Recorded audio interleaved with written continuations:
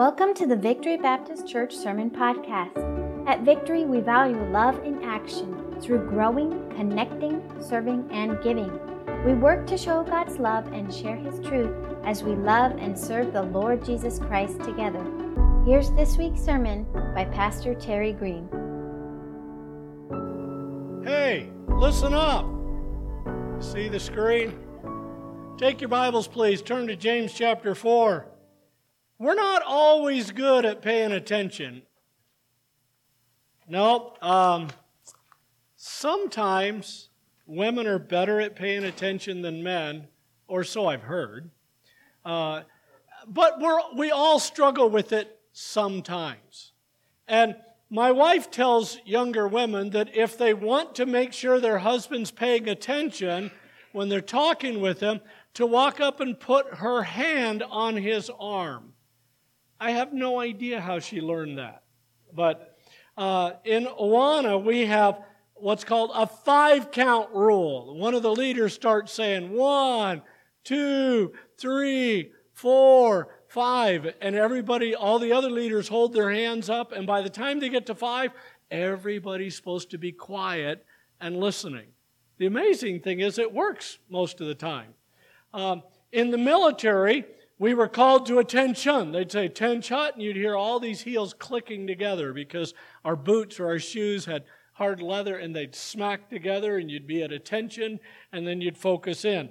In a business meeting, they might say, hey, listen up, listen here. In sports, coaches would blow out a whistle and they'd blast on it like this. Made you flinch, didn't I? So we have ways of getting people's attention.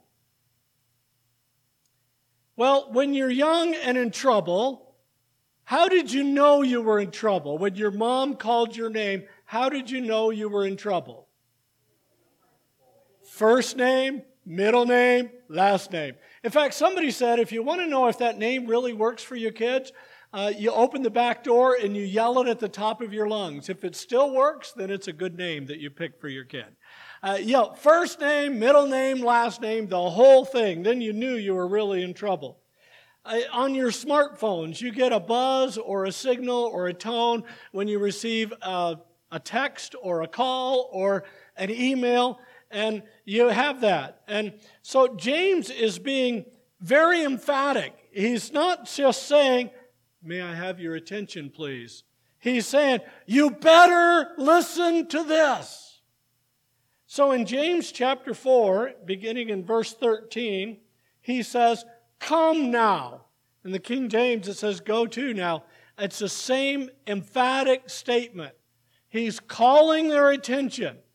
He's saying, come pay attention to this. Or he's saying, go, pay attention here, you who say, today or tomorrow, we will go to such and such a city, spend a year there, and buy and sell and make a profit. Whereas you do not know what will happen tomorrow. For what is your life? It is even a vapor that appears for a little time and then vanishes away. Instead, you ought to say, if the Lord wills, we shall live and do this or that. But now you boast in your arrogance. All such boasting is evil. Read verse 17 with me, please. Therefore, to him who knows to do good and does not do it, to him it is sin. Heavenly Father, as we look in your word today, we pray that we would listen not only to the words that the Holy Spirit inspired James to write, but that we would also listen to the Holy Spirit's leading in our own hearts. Because sometimes the Holy Spirit speaks into each heart in a slightly different way as we respond to the message from your word. We need to listen not just to the words of the preacher or the words of Scripture, but we need to listen to the movement of the Holy Spirit in our heart. And so, Father, we pray that we would be attentive to that. We pray that you would arrest our attention and help us to focus and learn. And we thank you for your amazing love and grace. In Jesus' name, amen.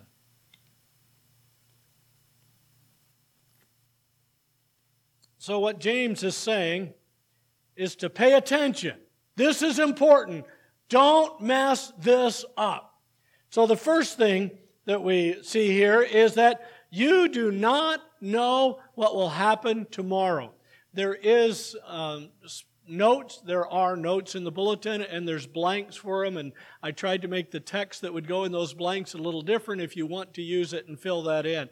You do not know what will happen tomorrow. A month ago, my sister's life was fairly normal. For a school teacher up in the White Mountains, fairly normal.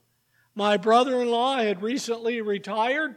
You don't know what will happen tomorrow. On earth, your future is uncertain. Praise the Lord, in heaven it's not. We know exactly where Dan went when he exhaled his last breath. Before my sister even knew her husband was gone, the Lord was already welcoming him home. We know that. The Scriptures teach that. We have confidence in God's Word because of that. We have confidence in that because of God's Word. So on earth, your future is uncertain. In heaven, it's good. How many of you remember the Y2K scare? Yeah. Some of the younger people here, they don't have any idea what we're talking about with Y2K. What was that?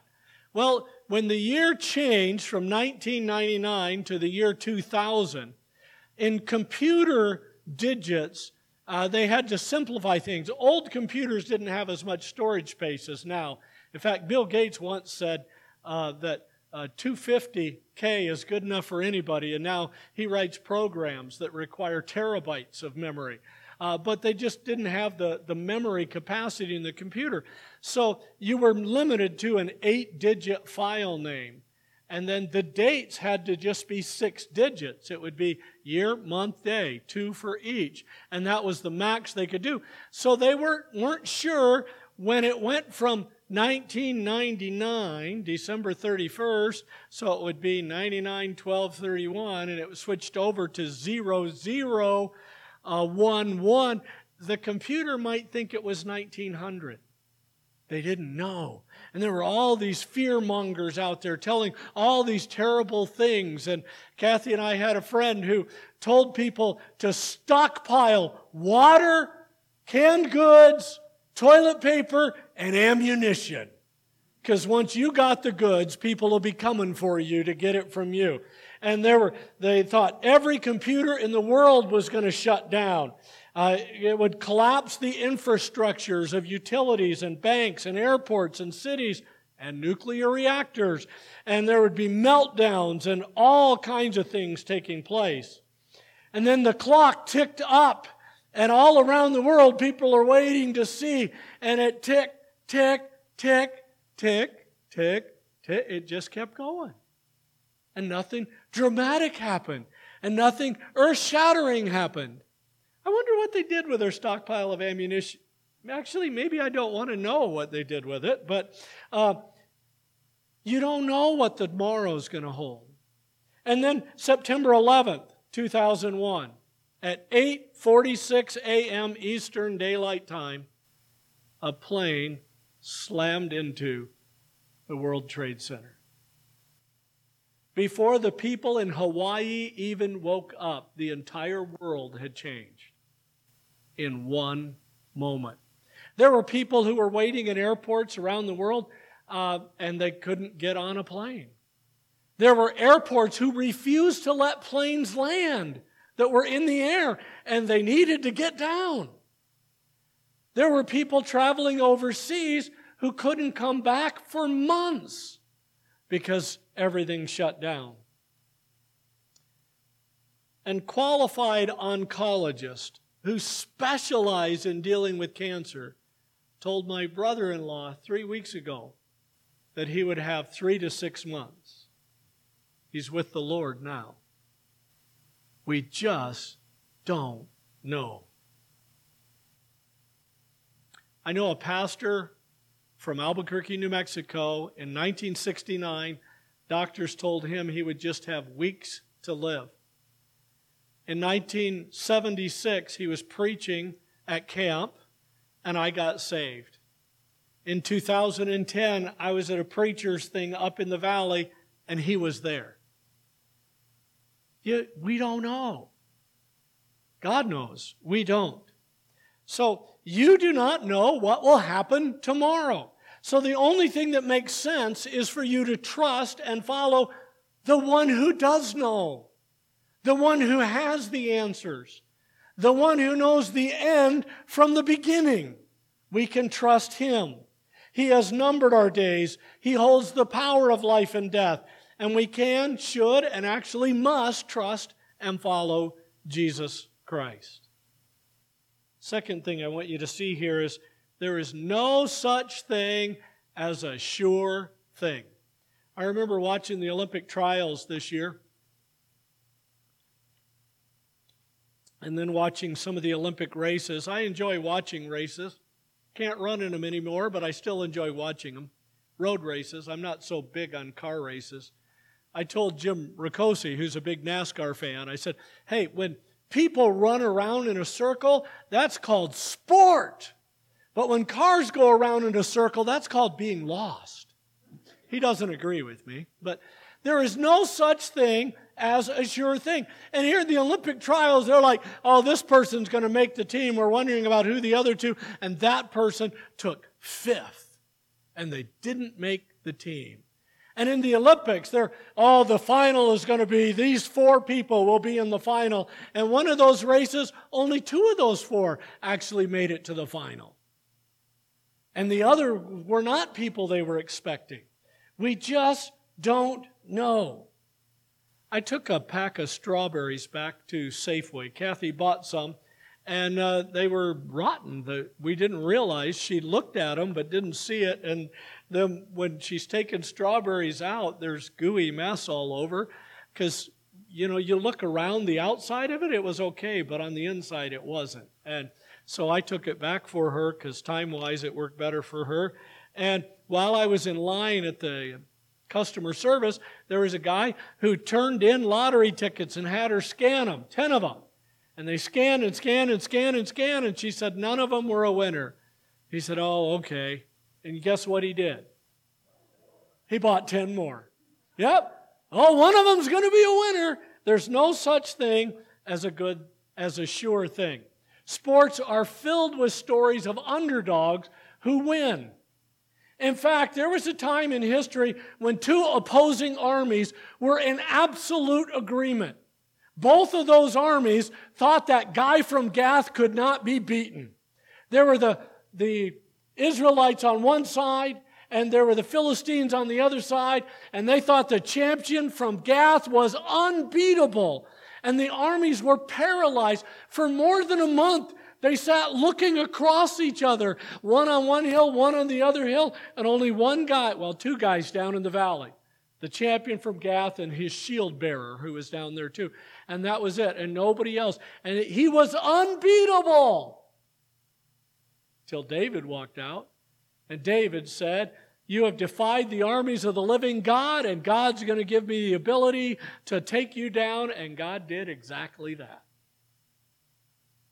We should make plans, but we also must be aware of, and we must consciously acknowledge that God is in charge of our plans. It was ironic. I'm going to read you a sentence that I wrote while I was preparing my memorial service for my brother-in-law. I did part of the service. His pastor did part of the service. We broke it up the way Dan wanted the service to be. And in fact, we ended the service singing a song, I Can Only Imagine, about what heaven's like. And then Dan wanted me to point out, after that song was over, that he said, you guys were sitting there imagining it while I was living it. And he's with the Lord. But while I was writing this, and I was thinking about what a shock that my brother-in-law, who had been in great health, had not had any medical problems, and now he's with the Lord. Of course, doesn't have any medical problems anymore either, right? But I wrote this: you must prayerfully seek God's will before making plans, and then trust Him when He interrupts or even cancels your dreams. You just trust Him. You make plans. You invest. You make plans. You schedule times. Why, if we didn't have a plan for when our church would get together, if every week we had to call everybody and see what worked good for them, do you think we'd ever get together? Oh, we have a plan, and we're going to follow that plan as God provides. This morning, there's some who wanted to be here who can't be here because God allowed things in their lives. But we plan. So there's no such thing as a sure thing. Third thing is that life on earth goes by all too quickly. You might look in that picture and wonder who that brown-haired guy is. Well, that was me. I say was because that's not me anymore. But that's a picture of me with my oldest daughter, Jessica, and my dad, and my grandma, who's holding Jessica, and my great-grandma. And that's a picture of us from a long time ago. I was in my early 20s when that picture was taken. So it's been a few years, a couple scores of years almost. But you know what? There's 3 people in that picture who aren't on earth anymore. They're with the Lord. My great-grandmother went to be with the Lord in 87, 86, 87, I don't remember. I remember the year I was in college. I graduated in 87. After the Marine Corps, I went to Bible school. But I don't remember which semester she passed away. And then my grandma passed away about 10 years ago, 9 years ago. And then 18 months ago, my dad passed away. And they're all with the Lord now. And you know, it doesn't seem like it's been that long. And yet, it happens. And young people think, man, waiting 2 minutes is a long time. And older people, you know, you look back, you say, well, that was 40 years ago. Wow, it seems like yesterday. How many of you go meet people you haven't seen for a while, and they have younger kids, and then you walk up and you see their kids, and their kids aren't here, they're here. And the next time you see them, they may be taller than you are. Isn't that weird? It seems to go so fast. Some days last forever. Some days are brutal and long. You think you're never going to get through this day. But the years just seem to slip by. Life on earth goes by too quickly. It feels like, from our perspective, from God's perspective, it's not too quickly, but it feels like it. So, if you are 40 years old right now, then the Y2K scare was more than half your life ago. Isn't that interesting? Most of today's college students have no memory of the September 11th terrorist attack. If you're in your 20s, then every president who served in your lifetime is still alive. If you're 61 or older, then most of the presidents who've served in your lifetime are gone. Yesterday, I left the youth retreat. I went up there for the memorial service. Dan's pastor was also participating. One of the verses Dan's pastor shared was Ecclesiastes 7:2. Better to go to the house of mourning than go to the house of feasting.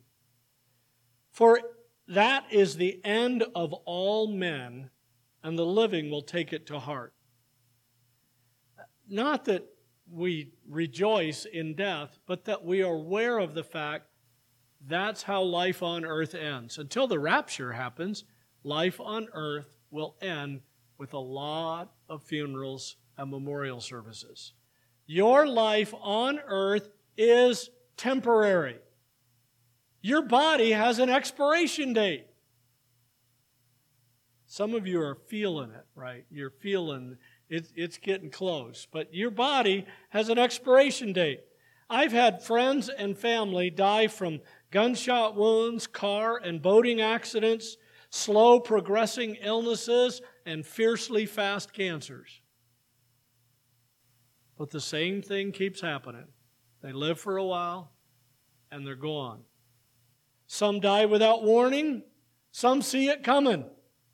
Each one experienced the end of their life on earth, and so will you, and so will I. So we should take it to heart. The living will take it to heart, that verse says. Those who follow the Lord are prepared for that day when your life on earth ends. My brother-in-law knew he was going to be with the Lord.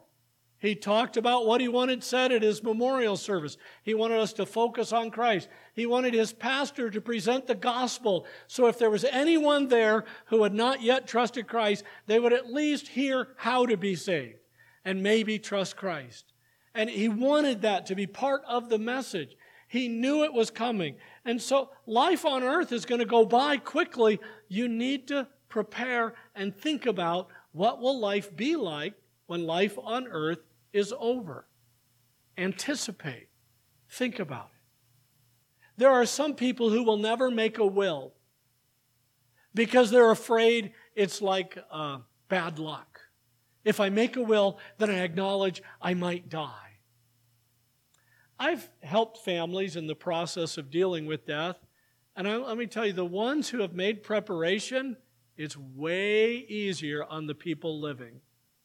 The ones who haven't made preparation, it's way more difficult. You should have a will. You should let somebody in your family know about it.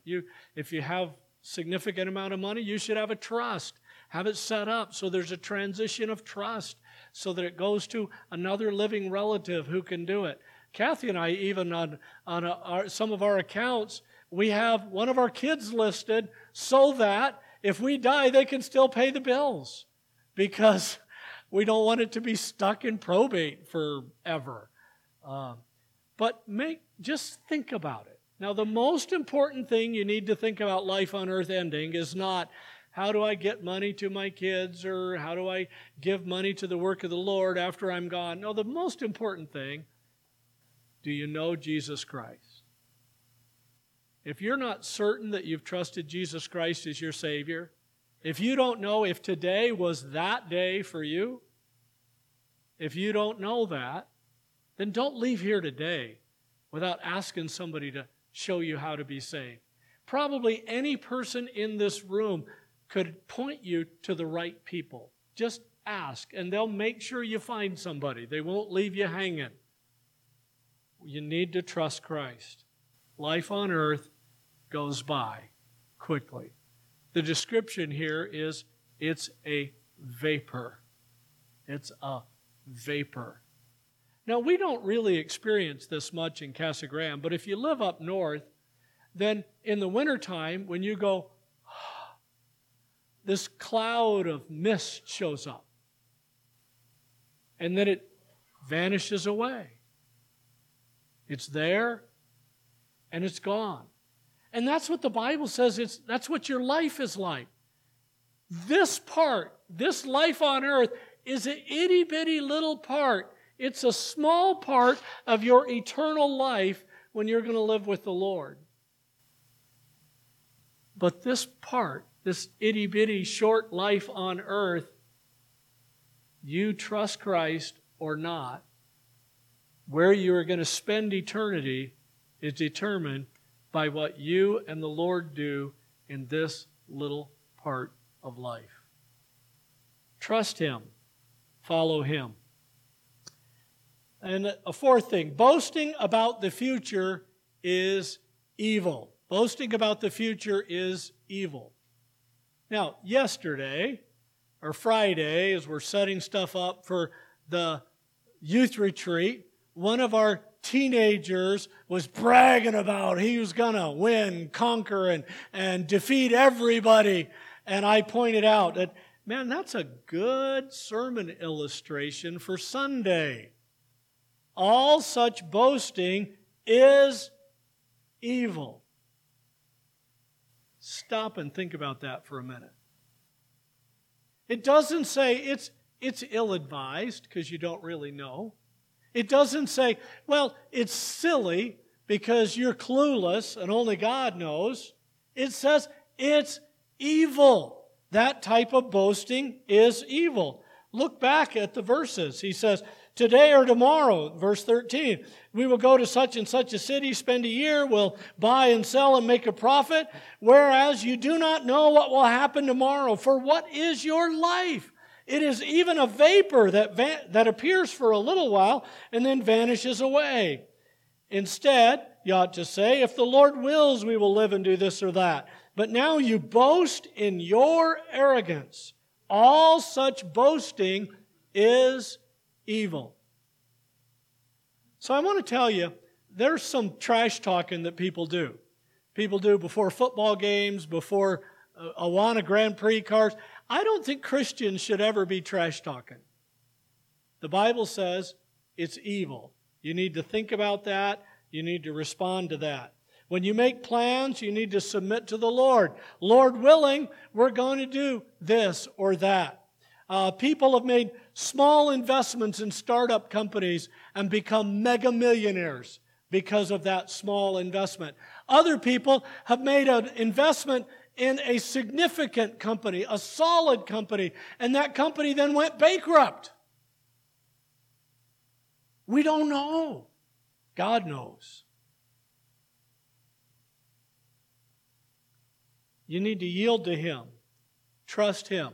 Not your own skills, not your own plans. Don't brag about the future. Trust and follow the one who really knows about the future. Now, sometimes God can let you know about the future. I'm not sure how this works, but I know it does. God spoke to prophets and He told them exactly what He was going to do, and it worked out.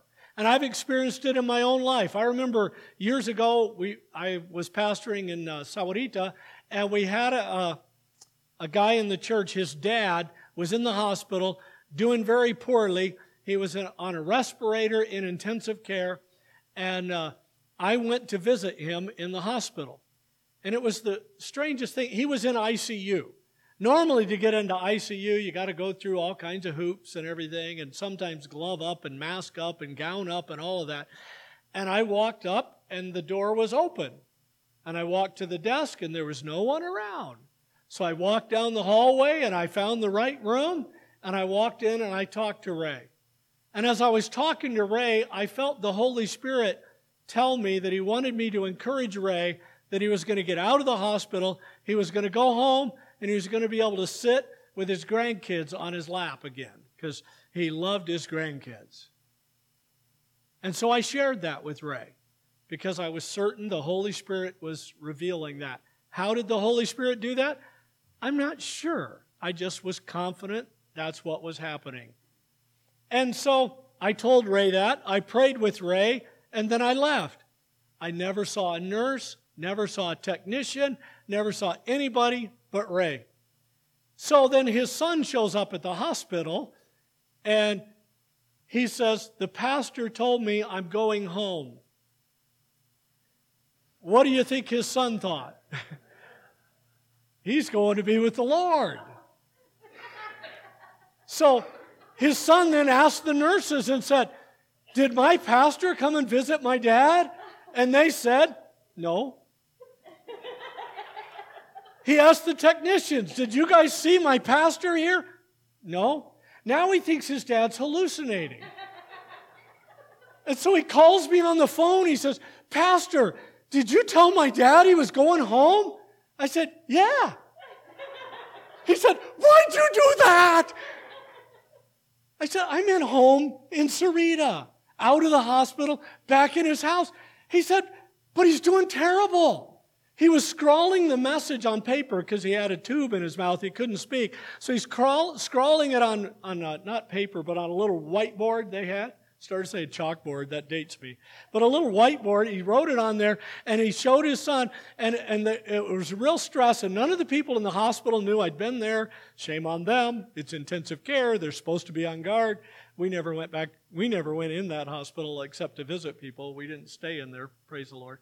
But as we walk through life, we realize that, okay, can you help her out, Brian? Just thanks. As we walk through life, we have to trust God with the future. And so what I was telling Ray and what I communicated to his son on the phone, that the Holy Spirit revealed this to me, and I was certain this is what was going to happen. And you know what? He was worse the next day. Oh, his son was really upset now. But the day after that, he was better. Less than 3 days from when I prayed with him in the hospital, he was sitting at home with his grandkid on his lap. He called me and said, "Guess where I am?" I said, "You're sitting at home with your grandkid on your lap." He said, "How'd you know?" I said, "Because that's why you're calling me." But you see, there are preachers who will boast about what God's going to do. God's going to heal your loved one. If the Holy Spirit reveals that to you, you can share that. But you can't give people false hope. And there are people that do that trying to get money.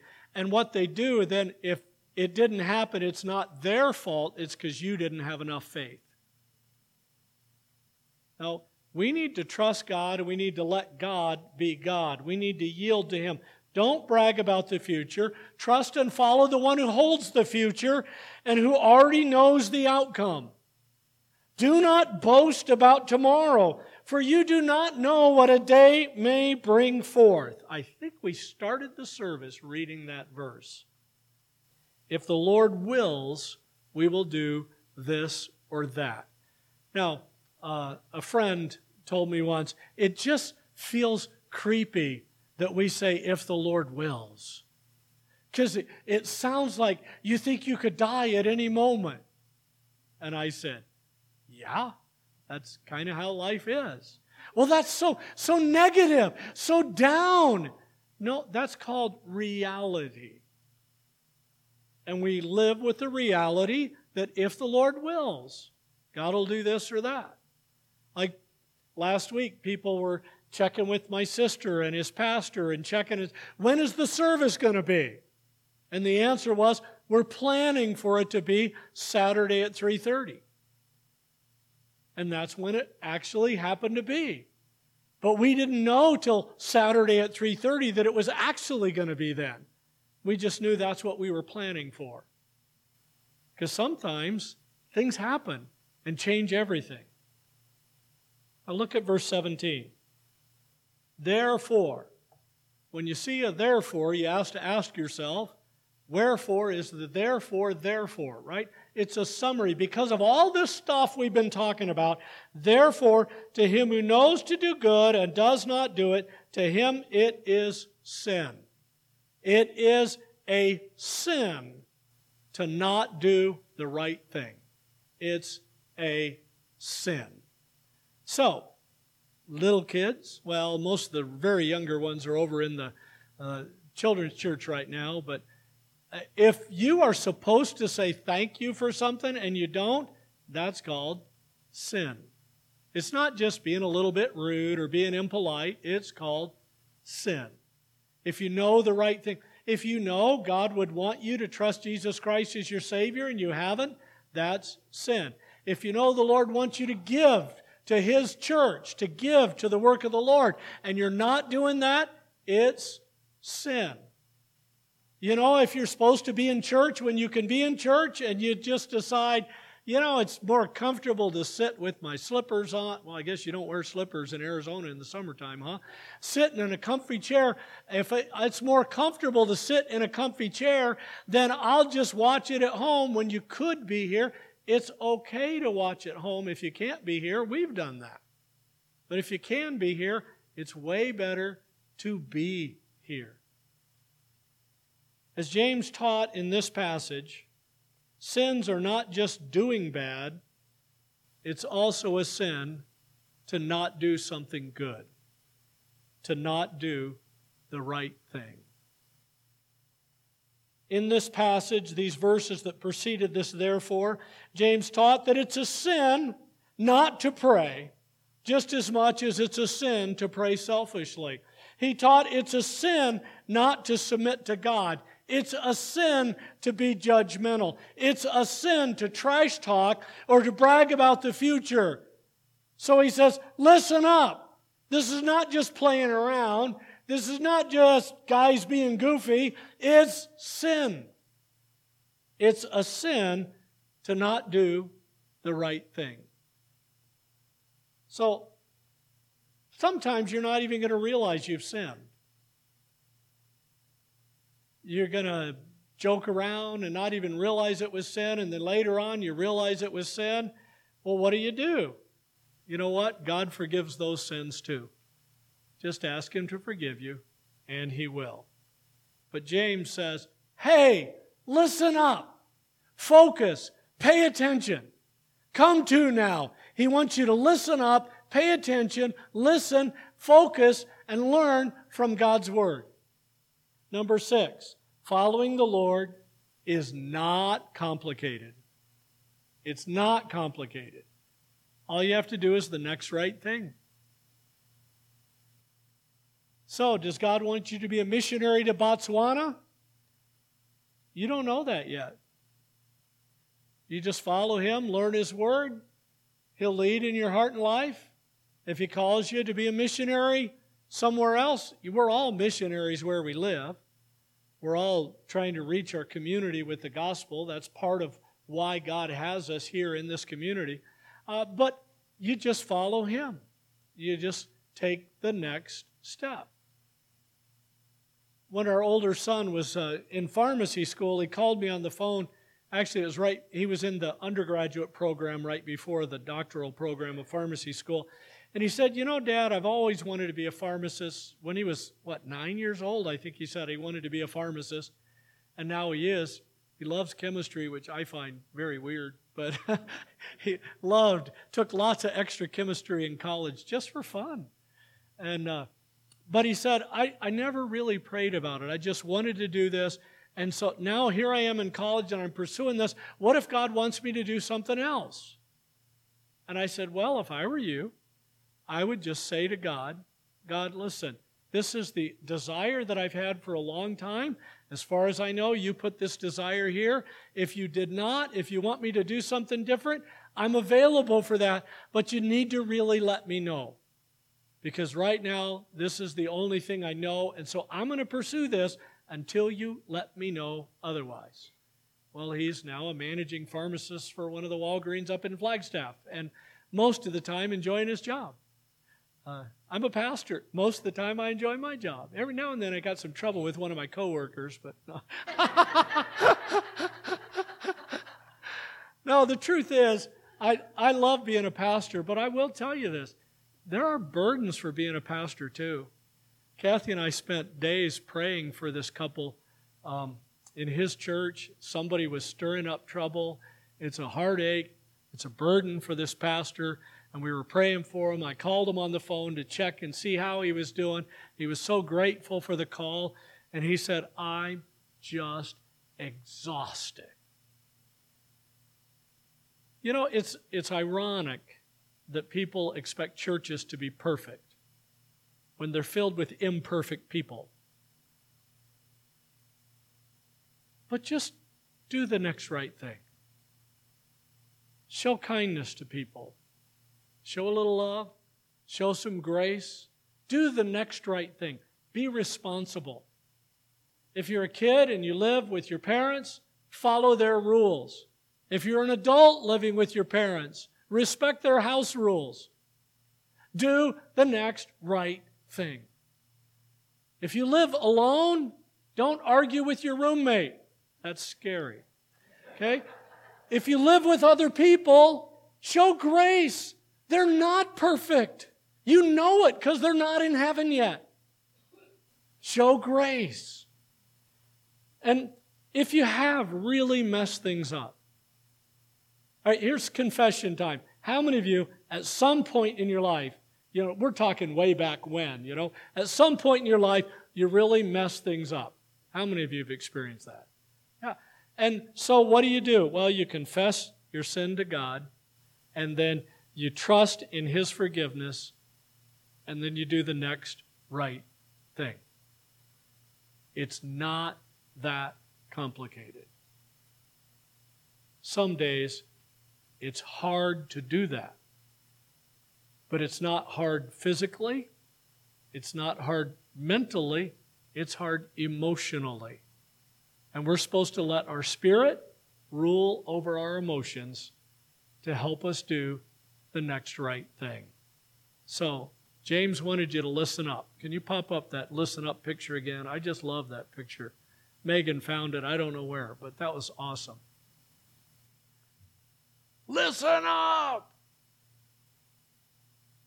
How many of you parents felt like occasionally you needed a bullhorn to talk to your kids? Right?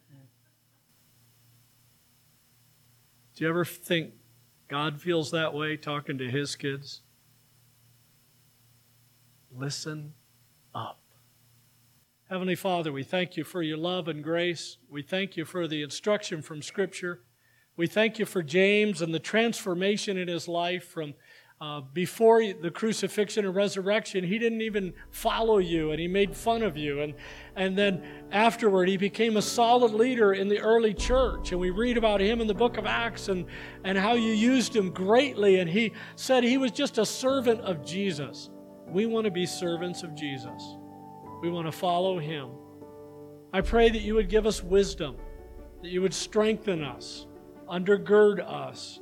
I pray for those who couldn't be here today that you would raise them up, help them feel better, let them be back. Thank you for some who are here today who haven't been able to be here for a couple of weeks. And what a blessing that they're able to be back with us. Father, I thank you that in our lives we can trust you for everything because you have our best interests at heart. And I thank you that we will walk through the valley of the shadow of death. We won't live there. We won't stay there. And we will get to the other side and be with you forever. In Jesus' name, amen. Thank you for listening to the Victory Baptist Church Sermon Podcast. If you'd like to know more about Victory, please visit our website at victoryarizona.org. You can also connect with us on our Facebook page or by emailing victory@victoryarizona.org. We'd love to help you accept and follow Jesus Christ.